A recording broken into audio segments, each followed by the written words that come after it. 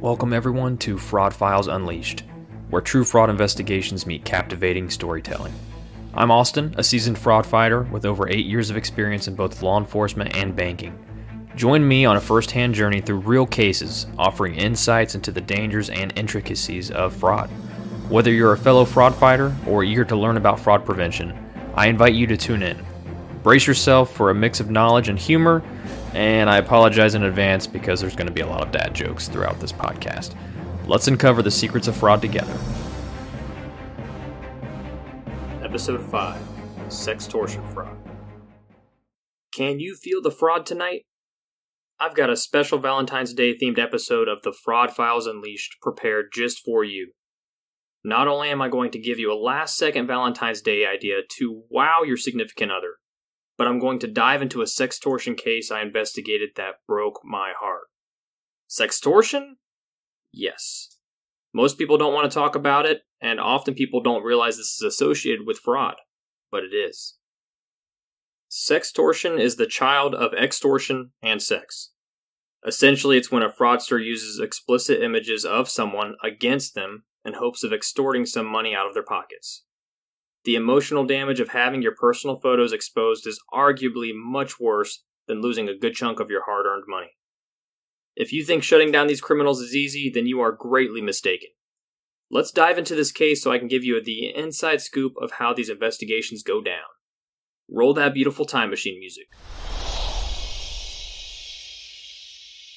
Welcome to 2018, my friends. It's hard to believe 2018 was 6 years ago. Man.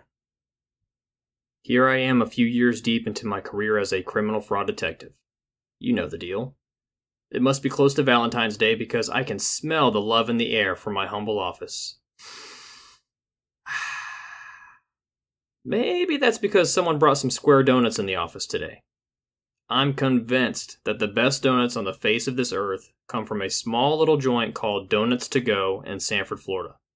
They make these giant, mouth-watering, square-shaped glazed donuts that will surely make your sweet tooth rejoice and your dentist cry.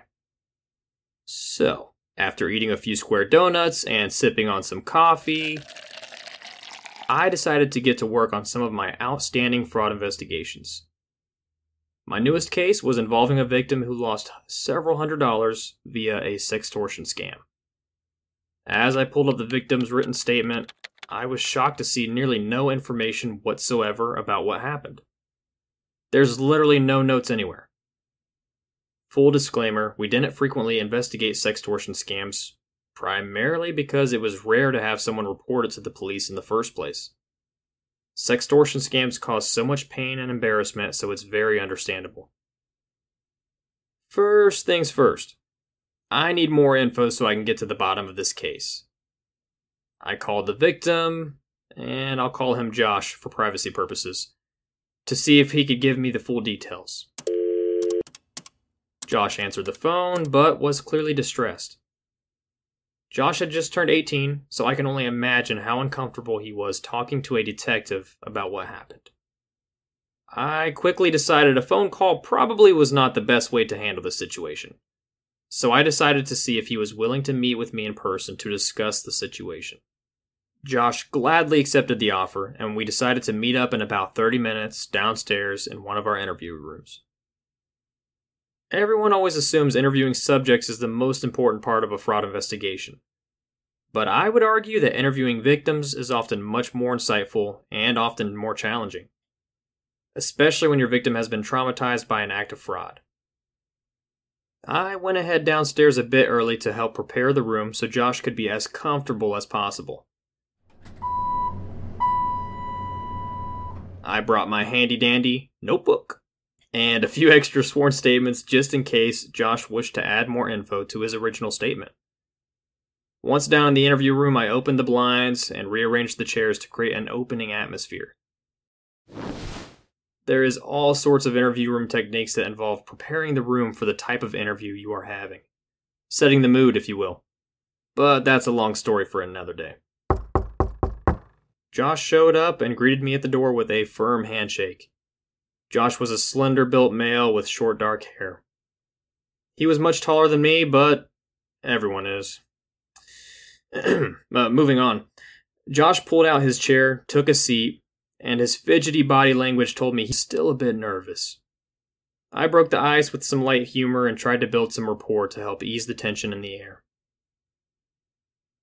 All right, Josh. I know this will be a bit uncomfortable for you, but I'm here to help.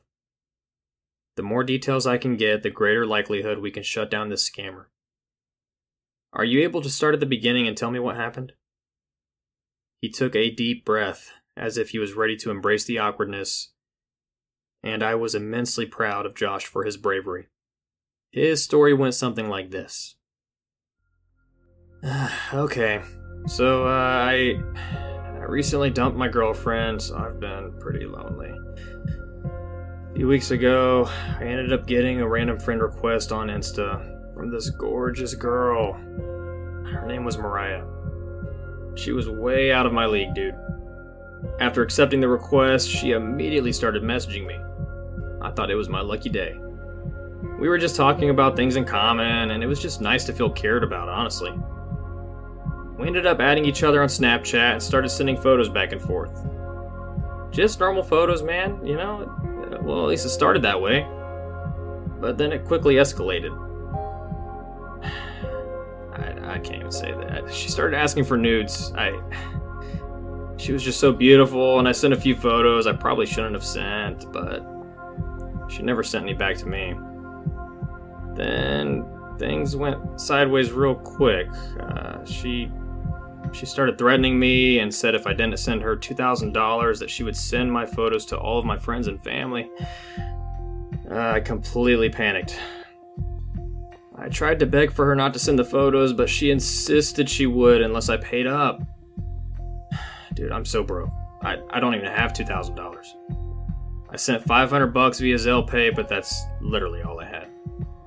She kept insisting for more money, and I had no choice. I had to ask my mom. And then she started asking too many questions, and I had to tell her everything that happened. Talk about embarrassing. She had me block Mariah and help me file the police report. I just feel so ashamed, dude. Mariah, or whatever her name is, I don't think she's even real. And she did end up sending photos to my friends and family members. I just don't even know what to do at this point. My investigative wheels were turning at this point in the background, hearing Josh's story. But I was also aware that this was an extremely raw moment for Josh. As a cop, you're often forced to tune out emotions so you can stay focused and stay safe. But this is one of those moments where we were in a safe environment and Josh needed a little bit of empathy. Josh, you did the right thing. I'd be lying if I said I know how you're feeling right now, because I can't even imagine the pain. But you did the right thing. All of this will pass with time. Hopefully, you stepping up to report this sextortion scam will help save another person. Realistically, though, I let Josh know. Tracking down whoever's behind this Insta profile, that's going to be easier said than done. Even if we can't end this investigation with an arrest, though, my goal is to hopefully get any related accounts shut down. I left this interview with a few leads. Mariah is hiding behind an Instagram and a Snapchat account. And someone received $500 via Zelle Pay. It's time to send some legal requests, aka subpoenas, to see what I can find. Sending the last one now, and done. Whew. This is the most work I've done all week. Now we play the waiting game. Oh crap, it's already 4:30 p.m.? My wife Lauren has texted me a few times asking what's for dinner. Yeah, I should probably get home. Happy wife, happy life.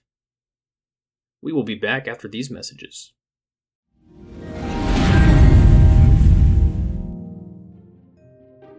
Psst. Hey you. Do you want to make your spouse happy on Valentine's Day? Did you buy flowers again this year? Boring. How about those cheap assorted chocolates? Lame. There's nothing your lover wants more than a fun and thoughtful crime scene themed scavenger hunt. This costs you absolutely nothing but your precious time. Every Valentine's Day, I set up a fake crime scene in the house, and my poor wife Lauren can't get any of her gifts until she solves each of the sections. She gets to put on her detective hat and have some fun doing it. Don't believe me? Here's what Lauren has to say about it. Psst, Lauren, tell them how much you love it. Yeah, he likes to send me on wild goose chases on Valentine's Day. Is it better than cheap chocolate? Most definitely. See, she wasn't bribed at all. Thank you. This year, go the extra mile and show your lover just how fun it is to be a detective. Alright, let's jump back into this case. A few weeks have passed, and I've received all of the legal requests from ZellePay, Instagram, and Snapchat. I've requested everything you could imagine. IP logs, banking info, phone numbers, info on any of the linked accounts. You get the point. Snapchat's documents were not very helpful. I got a fake name, and they had no IP logs available. Nice. ZellePay. Ugh. I dealt with some headache here as well. But ultimately, I found the money went overseas somewhere in Asia, I believe. Not extremely helpful or exciting, since this could indicate the core subjects involved are far outside of my reach. Also, the account certainly did not belong to anyone named Mariah. Go figure. Instagram. Come on, baby. This was my final hope. I actually resent multiple follow-up requests because it became a nightmare trying to get the info I needed. Ultimately, I did get IP address information, and the subjects were using a VPN, aka Virtual Privacy Network, aka they were hiding their info so I could not trace their IP locations. But throughout all this back and forth with Insta, I was able to make a contact with someone who was able to find several related accounts via the subject's email address and comment.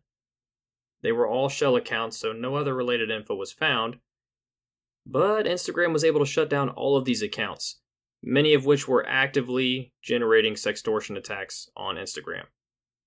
I tried to get details on everyone these subjects were DMing, but that never quite panned out. I was left once again feeling like a failure.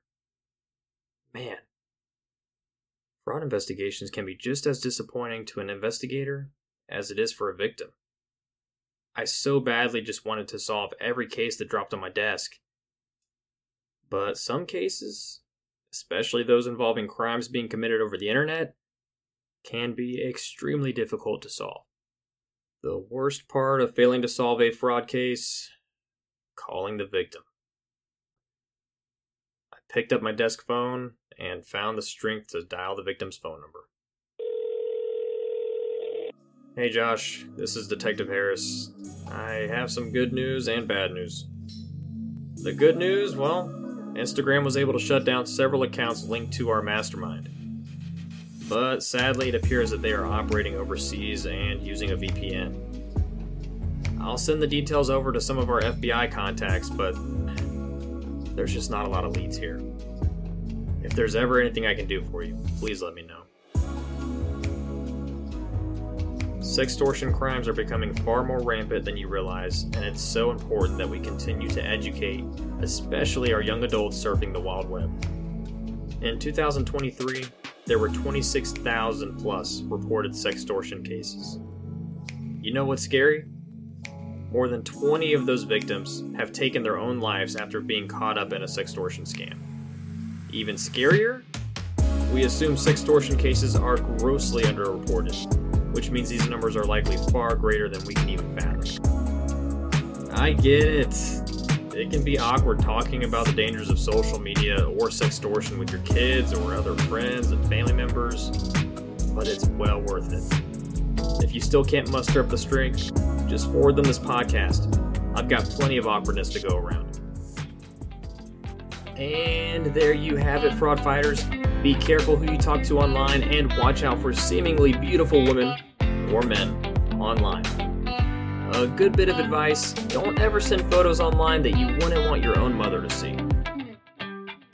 Join us next time as we delve into the world of financial intrigue, exposing the tricks of the trade while sharing a laugh or two. Remember, not all heroes wear capes, some wear accountant badges and detective hats. This podcast is presented by Fraud Warfare. If you are interested in supporting us through promoted ads, please connect with us on LinkedIn. If you love our podcast, please share this with a friend or family member and leave us a review on your podcasting platform of choice, or all of them. You can also support us financially through our buymeacoffee.com/fraudwarfare page. 100% of these funds go towards improving the quality of our podcasts and, of course, some coffee. Thanks for listening.